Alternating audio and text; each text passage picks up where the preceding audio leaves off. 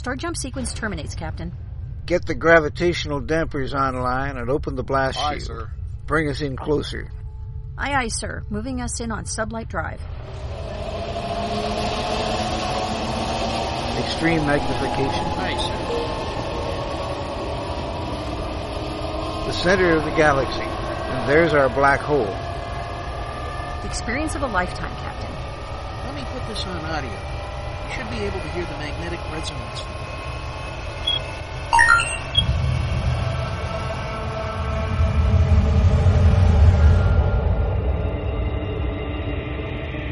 This is it, ladies and gentlemen. The edge of time and space, where the impossible can happen. Welcome to the Event Horizon. Good morning, or afternoon, or evening, whatever is relevant for the part of the world you are in. Indeed, welcome to the Event Horizon, where the impossible happens. Join us each week at this time as we delve into the worlds of science fiction, fantasy, and science fact in all their forms.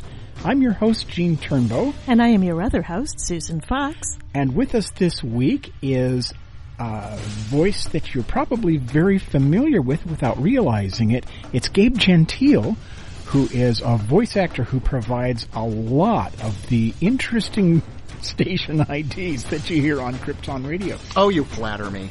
And our guest today is Dana Simpson, who is the... Hi, welcome to the show. Now, for the listeners who aren't familiar with who you are... yes, they do exist. They must be new.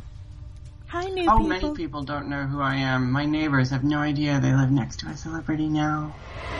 So, but it's Phoebe and her unicorn. Yes, it is a comic strip originally. It is now collected into 4 books. In March it will be 5. Yay! Yeah. So that's what you've got coming up. We knew there was something. You know, that's one of the things I've got coming up. I mean, our favorite catchphrase. In addition to there being a 5th book coming out, and there will certainly be a 6th after that because my contract says so, and because there's kind of already enough strips to do it. We are also in the fall releasing the first Phoebe and her Unicorn graphic novel. Ooh. They sort of all get classified as graphic novels, but they're collections of comic strips. This is the first one that I've written as a graphic novel. And it's called Phoebe and her Unicorn and the Magic Storm, and it is exciting. It's just a new thing for Phoebe and Marigold. Well, that's a different kind of storytelling, isn't it? I smell television special. Oh, there's a potential for that. But this is the first long form work that you've written. I mean, you have a story thread that goes through Phoebe and her Unicorn, but this is the first time you've tackled a long form story for this. Or is it? And one of the rules with a comic strip, it's like a sitcom. You have to be really mindful of changing anything. Mm-hmm. So the stories can't have if I did a storyline where Phoebe gets glasses or Marigold perms her mane or something, then I have to draw them that way for the foreseeable future. And if, characters can't die, major character relationships can't change unless you're really serious about it and it's like a world-changing event that you can allow yourself every once in a blue moon.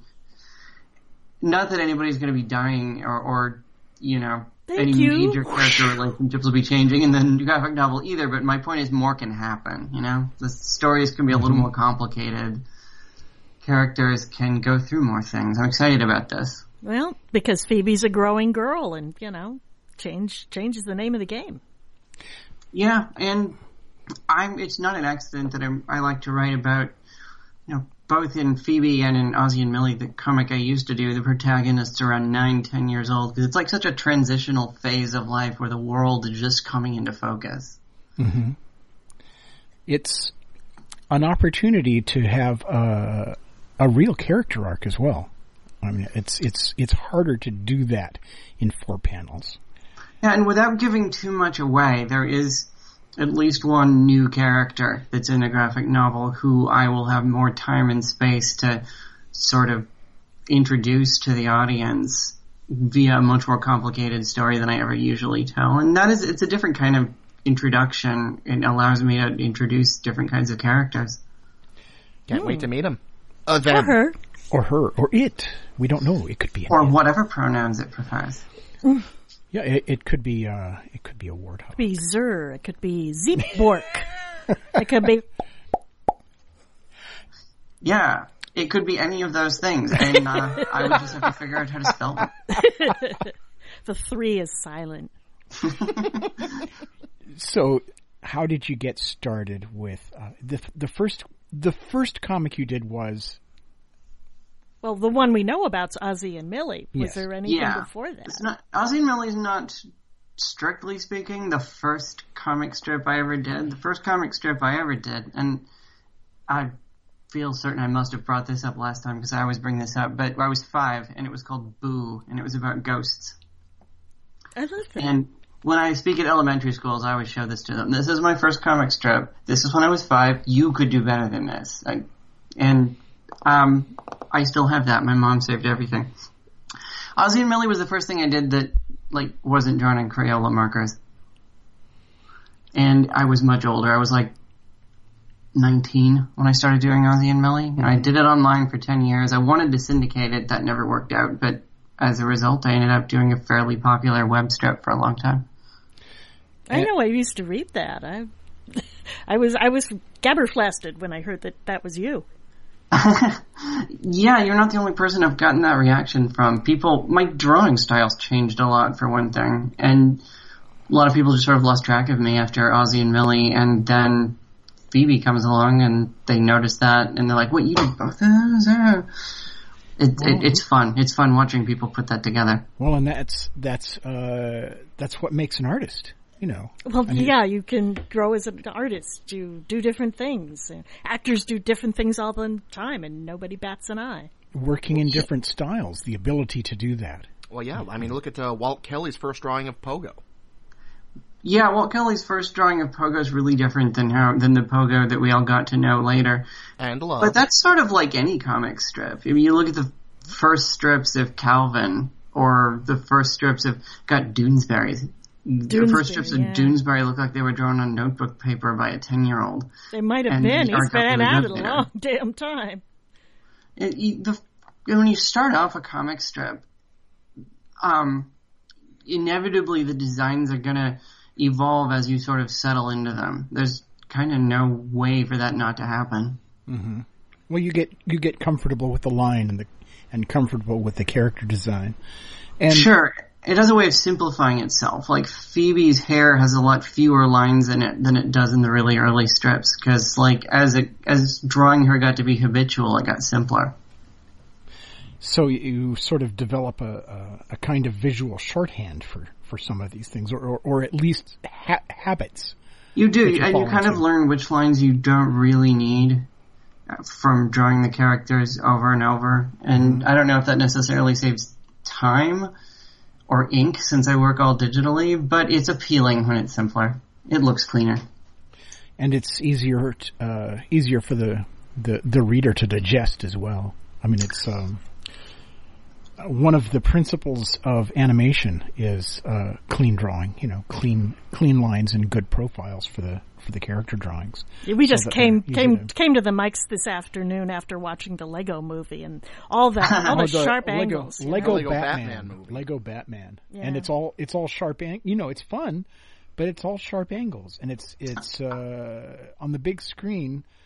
Highly recommend it, by the way. It's hilarious. Yeah, I haven't seen Lego Batman yet. I loved the first Lego movie, and I loved Batman in it, so I don't know why I haven't gone to see Lego Batman yet.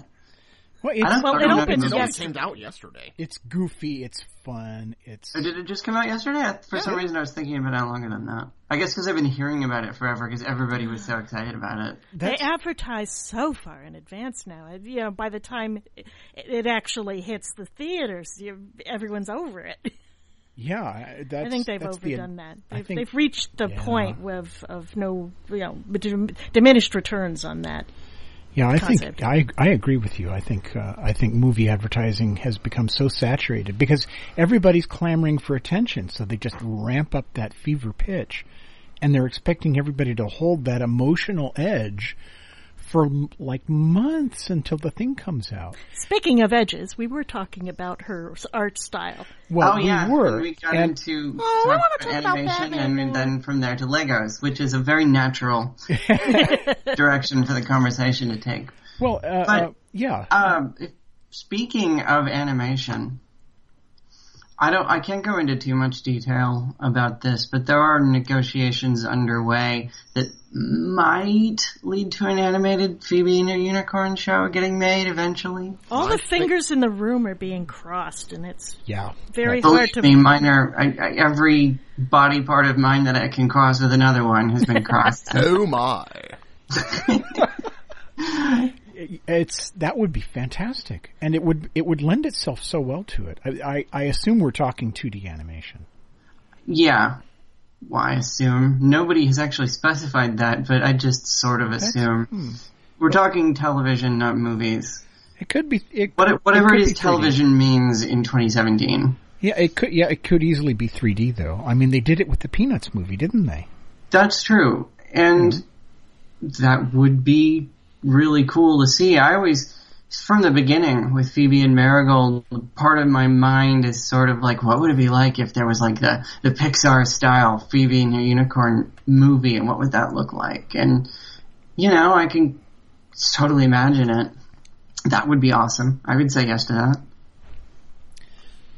And, I can't help but wonder if the graphic novel that you're working on isn't contributing in some way to the possibility of this animated special for television or series? Series. Oh, a series. Yeah, which could oh my goodness, possibly be very good. I hope so. It would be totally different, and I have been thinking about this a lot since that started to seem like it was actually a legit possibility. Mm-hmm.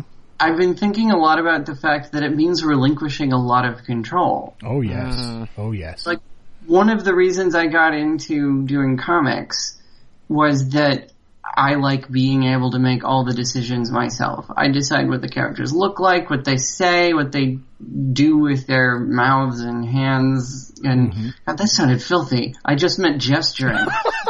But, yeah, we know what you meant. Yeah, no. You get to do all the directing, all the Oh, there goes our PG rating. Oh, stop. Yeah, there goes my career as a children's author. I said that on a podcast. But yeah, I mean, the point is, I'm a bit of a control freak, and doing a TV series inevitably means putting a lot of that into, giving other people a lot of those jobs. You're giving your baby away. Well, if you're not Sparky Schultz or J.K. Rowling or somebody with that kind of 500-pound gorilla, influence, yeah, it does. Well, in a sense, you still have that control, but it's going to be one step removed. You're going to be giving them sort of a Bible as to how these characters are supposed to look and how they're supposed to sound and what they're supposed to do. And when the Chipmunks, I want to do the show Bible myself. Yeah. Because if nothing else, that allows me to pick the starting point. Mm-hmm. And then things will evolve from there, and not necessarily in ways that I choose. And I'm aware of that. I'm actually kind of curious to see what somebody else, a collective of people, like the larger group that inevitably has to work on an animated show. The Bagdasarian, the Chipmunks. The Chipmunk movies, yeah. The son of Ross Bagdasarian. Ross Bagdasarian. When he came to Rhythm and Hues about, I guess it was 8 years ago now, to do the first one, they brought us all into the studio and we sat through an entire afternoon of indoctrination as to what the characters' history was and what their hopes and dreams were and the psychology of them, and then we got into the look and feel and how that had progressed over the years and the whole thing. They really kept an iron hand on the intellectual property, didn't they? Well, but then after that, once that was done, once Mr. Bagdasarian was sure that we had a good handle on what his characters were about, he let us go, and we did it. And I think that's probably going to be a similar situation with you. They can't make the show about your characters unless they fully understand them first, and you are going to be the wellspring for that. I don't know if it will actually happen. I mean, signs are good now, but you know Hollywood. Lots of projects get a bit of ways into whatever the process is, and then eventually nothing gets made for whatever reason. And I'm trying not to get my hopes up too high, but that's really hard. Well, so many people get involved in projects, and then somebody else waves a bigger paycheck in front of them, and they have to go off in that other direction. But I think this project has so much appeal. It really mirrors the inner life of a 9-year-old girl. You've captured it. That is one of the greatest compliments that I get, is that Phoebe seems real. Mm-hmm. And I would hope that she does. I mean, I put a lot of myself into Phoebe. A lot of, the part of me that's still 9 years old goes into Phoebe. Do you spend a lot of time working out your storylines? I mean, you have story arcs across several weeks of work. They tend to be 1 to 2 weeks. For a long time, I was really not allowed to go over 1, but now the strip's been in newspapers for a couple of years. They're kind of letting me go longer. The idea is that if the storyline's too long, you want people to be able to pick up a newspaper and step in at any point, and that's harder to do with long, complicated stories. So they tend to be 1 to 2 weeks, which can be limiting, which is one reason the graphic novel is fun. Mm-hmm. But we do sit down. I Skype with my editor once a week, and we talk about storylines. We talk about what ideas I have and how those can be made into storylines and what should happen and what Phoebe and Marigold should be thinking and saying. And it really helps to have a second person. Like, when I was a web cartoonist, I would bounce ideas off various people in my life, but there was no other person who was devoted to helping do it. And having an editor really improves my writing, I think. Having another person to go back and forth with before we construct every week's strips. You are certainly not the first writer to say that.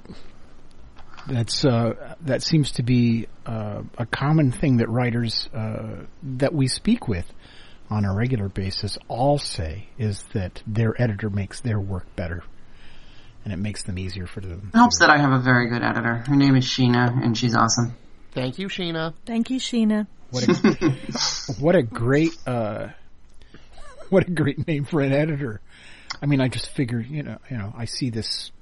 I have this mental. Are you going to mess with someone named Sheena? I don't think so. Sheena Wolf. She's That's her dressed in leopard skins. Even better. Comes swinging in with. Oh, come on! That's not a real name. That's an adventurous in your next comic. Come on, I know this. She is a comics editor who I think she's vice president of something at Andrews McMeel and lives in Kansas City. I assume she lives in Kansas City. I assume that because their building is there. I actually don't know. And a fantasy heroine on weekends. Come on. I'm sure that's true. Yeah, that's pretty awesome. So, how far in advance do you do the strips for syndication? I would like to be further ahead than I am. The general rule is it's 2.5 weeks ahead on the dailies. Does that make sense? 2.5? It seems like it's about between 2 and 3. So about 20 days. Yeah, something like that. And it's longer on the Sundays. It's 7 weeks on the Sundays. And right now I'm exactly that far ahead on both of them. Which is not, or actually no, I'm a little further ahead than that on dailies right now. But it's hard because I'm also trying to write a graphic novel. So, getting a big backlog of strips up has not been the easiest thing. But I've been keeping up. I'm proud of that. Yeah, I was going to say, that's got to be quite a challenge. It's a challenge just doing that day in and day out to start with. But and when I think about, what if a TV show gets greenlit? Part of me is like, yay, and another part of me is like, more work? Yes, the reward for doing work well is more work. Yes, nothing gets work piled on you like success. Speaking of success, you've won quite a few awards with Phoebe and Her Unicorn, haven't you? I have won a few.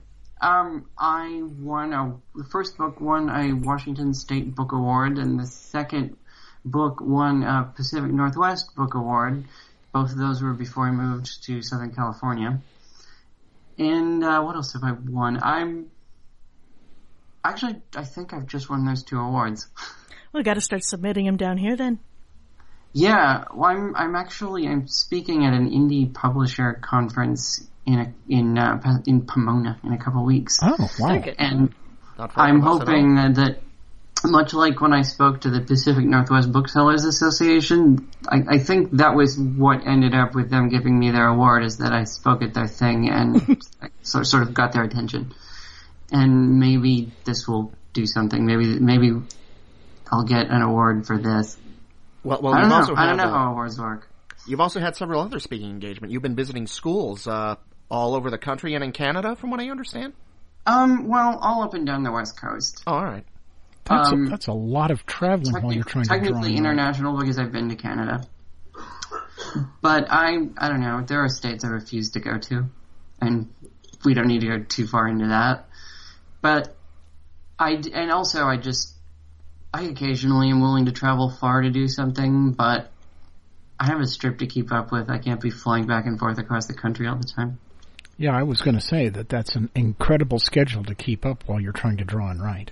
Well, basically, it's not that I'm like constantly doing those things. I do them in bursts. Like when the fourth book, which is called Razzle Dazzle Unicorn, came out in September. Shortly after that, I went on basically a 3-week book tour up and down the coast, and I had stuff in Seattle and Portland and the Bay Area and LA area, and for 3 weeks I was doing that, and then I haven't done anything like that since then. And I'll probably do it again when the next book comes out. Did you have any particularly memorable encounters with any school children? Like any come up to you and just say something? Too many to describe. Kids are amazing. I've never had a bad audience of elementary school kids. Middle school kids can be a little difficult. But whenever I have elementary school kids, which is mostly who I was talking to on the tour, they are nothing but great. And they're so welcoming. There was a school in San Jose where they introduced me by a skit that they did, where there was a girl dressed as Phoebe, and then there was a life-size, standee of Marigold that the kids had made. And I swear, that is adorable. She was so on model, I couldn't have done it better. Wow. They're very talented children. It was copied from a drawing I recognized from one of the strips, but they did it perfectly. Wow. And so, they did this skit, and they reenacted the first storyline from the first Phoebe and Her Unicorn book, where Phoebe skips her arc across a pond, and she hits Marigold in the nose, thus liberating her from staring at her own reflection, which she was stuck doing. And Marigold grants Phoebe a wish. And in the story, Phoebe wishes for Marigold to be her best friend. But in the skit they had Phoebe say, "I wish that our creator, Dana Simpson, could be here right now." At which point, I was brought up to the stage by 4 little girls wearing unicorn PJs to the sound of the instrumental version of the My Little Pony theme. This story just gets more and more adorable as it goes on. This is so sweet. I am full of goosebumps. I have done some great schools. Honestly, these kids gave me the best introduction that I will ever get. What a great story. If I won an Oscar, it wouldn't be my introduction wouldn't be as great as that. Wow. So when you first started drawing Phoebe and Her Unicorn, it was called It's called Heavenly Nostrils. Heavenly Nostrils. Which is the Marigold's middle name, you see. Right. Marigold's full name is Marigold Heavenly Nostrils. Yeah. And the reason for that is that I got that name typing my name into an online unicorn name generator. Well, every part of her is heavenly and perfect. And when you're a unicorn looking down at the water, that's kind of what you see. It seemed like fate when that was the name it returned to me. At the time I was trying to name my unicorn character, and I'm kind of, I don't know, maybe I'm bad at naming characters, or maybe she was just hard, but coming up with a name for a unicorn is not something to take lightly. But this unicorn name generator spat that back out when I typed my name into it. It actually gave me Marigold's Celestial Nostrils. I changed Celestial to Heavenly so as not to invite a comparison to Princess Celestia from My Little Pony. Yeah, that's a good point. That was the first name under which I encountered the strip. And Heavenly Nostrils, yes. Yeah. And it changed to Phoebe and her unicorn at the insistence of your publisher, as I remember. They're just unfeeling about nostrils, I think. It changed to Phoebe and her unicorn for the newspaper launch, which was... It feels longer, but it was actually only 2 years ago. Mm-hmm. Strip will be 5 in April, but the first 3 years were online only. So Phoebe and her unicorn has really sort of transformed your life. My life is pretty different. I live in Santa Barbara now instead of Seattle, but that's only partially why. My husband got a job down here. Mm-hmm. He works for UC Santa Barbara now. And so, fortunately, Santa Barbara's kind of an expensive place to live, and since I get book royalty checks now, we're in a little better position. Yeah, that's pretty neat. So was Heavenly Nostrils the turning point? You know, when things started really picking up and really getting going? It came at a really a necessary moment in my life. I needed something big to happen. Yeah. I wanted to be a syndicated comic strip artist since I was a little kid. Mm-hmm. And a little kid reading Calvin and Hobbes and Peanuts and Garfield and... Yeah. I loved Bloom County. I didn't understand Bloom County, but I loved it. And I feel differently about it now because Berkeley Breathed just beat me for a Harvey Award. Well, yeah, but I think there's certainly a level of comprehension that you didn't have when you were, Indeed. But it was really interesting because I'd learn a lot because I'd be like, oh, they're making fun of Al Gore. Mom, who's that? And then I would know. But I wanted to be syndicated since I was that young, since I was in elementary school, and I had been trying since I was 19 or 20, and I started sending Ozzie and Millie off to I think there were 7 syndicates at the time. Every few months I'd get together my best strips, package them as neatly as I could, try and get the attention of syndicates, and I would always get back rejection letters. I still have a bunch of them. A lot of them just weren't interested in funny animal comics. There was a sense that funny animal comics didn't sell particularly. I got from at least one editor, I got a sort of, obviously you're talented, but this isn't the strip, try something else kind of response. And he was right, I guess, ultimately, but I ignored him at the time. But after years of that, it pretty much became clear that wasn't gonna happen. And, trying to get into newspaper syndication, it sort of seemed more and more like that was like trying to get onto the Titanic. Yeah, really, whither the future of the newspaper, right? Yeah, exactly. And as there were becoming fewer and fewer newspapers, like in the heyday of comic strips, there'd be like 2 papers in every big city, or at least, and you'd buy the paper that had your favorite strip. Mm-hmm. Pogo never had that big an audience, but its entire audience would choose their newspaper based on which one had Pogo, so it was still economically a good idea to have it. And that kind of incentive doesn't exist. Every city has 1 big paper at most. There's just so many fewer newspapers. And those fewer are all owned by the same people. Yeah, and it's just not a great environment for newspaper comics. And when I meet people that read the strip in newspapers, They skew older, which emphasizes my impression that younger people don't pick up newspapers. Mm-hmm. But I had decided to get out of it, and I didn't know what I was going to do with my life at that point. And at the time, I was approaching 30, and I'd been a web cartoonist for all of my 20s, and I thought I might just get syndicated right away, and it seemed like that hadn't worked out, and I needed to start making other plans, and my gosh, 30, that's a grown-up age. What am I going to do with my life? And it was around that time I was flirting with becoming a children's book author. But then I won the comic strip superstar contest on Amazon and won my development contract that produced Heavenly Nostrils and then Phoebe and Her Unicorn. And that was like a bolt from the blue in my life. It was like this dream I'd given up on just sort of bang. It didn't give up on you?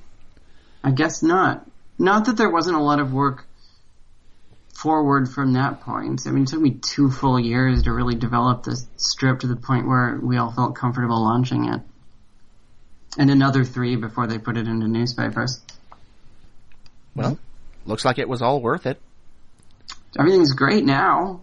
Yeah. It's like when it happened, it happened. The first book came out, and that was really the turning point, I think. Because, although it's... my cat is swatting at your face on my computer screen. I didn't realize. So if you hear me jangling, that's just the cat. Sophie, what are you doing? She's pawing at you. She's very interested. Hello, Sophie. That's funny. And that's the still picture. We're not even broadcasting a picture to you. Yeah, but for some reason she's quite interested. It's like the one object in a sea of black on my screen, and she's drawn to it. What was I talking about? When your first book came out. Oh, the first book came out because the truth is I'm somewhat successful as a syndicated comic author. Like I'm in, I think, between 100 and 200 newspapers. I don't know the exact number. It fluctuates. Sometimes it's a little more. Sometimes it goes down. But it seems to be fairly stationary in like the 150 to 200 range, which is a good number considering how few newspapers there are. But I'm not in that many big newspapers. I'm in a lot of newspapers, but I'm only in a few like really big newspapers. Like I think the Boston Herald, the Miami Herald, something about papers called Herald. Well, yeah, but you get most of your attention and most of your publicity through the books. That exactly. So the first book came out, and it succeeded, I think, beyond my publisher's expectations, because they were sold out the first printing, and then they didn't have any for a while. I think they expected the first printing to last longer, and it became a bigger hit, I think, as a book series than it is as a comic strip. It's fine as a comic strip. It's very successful as a book series. Is I think the situation that we have wound up in. That's really interesting. Your commentary about the general decline of newspapers and what your timing. If you had to wait to be a success, your timing could not have been better. Because I'm not. Do you think if it had happened, say, 3 years later, that you would have found yourself in the same position you are now? It's really hard to imagine. I mean, it sort of seems like so many things had to go right that if you push it 3 years in either direction, maybe it would have been completely different. Because of the circumstances in the industry, but also because of where I was in my own life, it all kind of came together, and it was the stars just lined up for me. Finally, after years and years of trying to figure out how to get that to happen. So what else, what other, have you been working on other ideas, other new possible stories or characters? You mean involving in the Phoebe universe or outside of it? Beyond that. I am working on, kind of in the background, memoir project that's more like autobiographical. because although I never know what percentage of people know about this, I'm a transgender woman. And I have, for years, intended to write a story about, like a graphic novel story about that. And one day, I accidentally pitched it to my publisher, and they said yes. Like, how do you accidentally pitch something? I was at lunch. I just tripped and fell. I was at lunch with a few of the executives from Andrews McMeel. They were in town. They bought me lunch in Seattle. And I mentioned that I'd always planned to do that, and they were like, "Oh, you should do that. We'd publish that." And I was like, "Oh, oops! I guess now I have to do it instead of just talking about it." I think now would be the time for that. I think it'd be very important. I like to think that it could, if it helps not to go to a cliche, but I think it could make a difference. If it makes a difference to one kid. Yeah. Who has the inner life of a girl. It was super confusing for me growing up in a world where that wasn't really as acknowledged as it is now. And who knew it would ever get acknowledged? Anything that I can contribute to some kid not feeling like if they tell people who they really are, they'll be branded a freak forever, which was my fear. If I can convince some kid that you can be you and still succeed, then I want to. It's I agree. I think it's the timing possibly could not be better for that. I think it would be a marvelous project. I have begun working on it, but it's a little bit on the back burner. I'm under contract to write it. They've got on the schedule for 2018. Mm-hmm. And I'd probably be working harder on that if I had any time to. Yes, well. It's a little bit on the back burner right now because I have to get the Phoebe graphic novel out and also keep up on the strip, and that does really limit the time I have for other stuff. Well, slow and steady. You'll get there. It will happen because it's important. Although I might have to start refusing to take on anything new for a while. Well, stick by your guns. Well, thank you. It seems as though a lot of things that were meant to happen for you have happened, and it's a little bit hard not to believe in fate when things keep happening at the right time. Well, I don't want to sound like a braggart or anything, but there were some of us who had an inkling from the very beginning. Yes, thank you, Gabe. You never stopped believing in me. Why? Who could stop believing in a unicorn? Exactly. There's magic in the world. The world needs to be reminded that we exist sometimes. Yeah. Yeah, I think you're right. And I think it's important. People, you have to have your dreams. Otherwise, what's the point of living?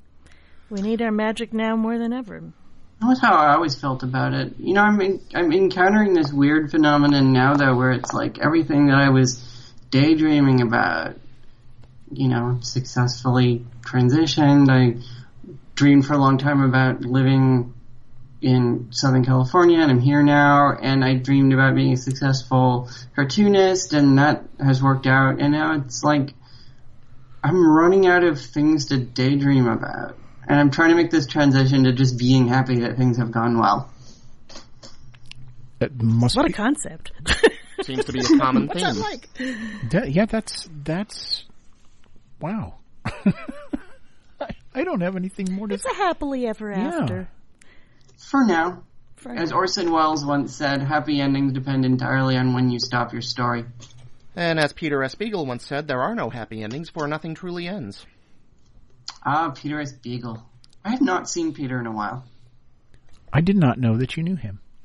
Yeah, I'm sure they would have been put together by convention speaker bureaus at every opportunity. Actually, Peter and I originally established contact on Twitter 4 years ago now, early 2013. One day I tweeted, without at Peter S. Beagle, there would have been no Marigold Heavenly Nostrils. And at Peter S. Beagle tweeted back to me, and I kind of fainted, and then sort of had an exchange, and I figured out quickly that the person tweeting isn't Peter. He doesn't run his own Twitter account. It's a lady named Chris that he owns a bookstore with in Pittsburgh. Okay.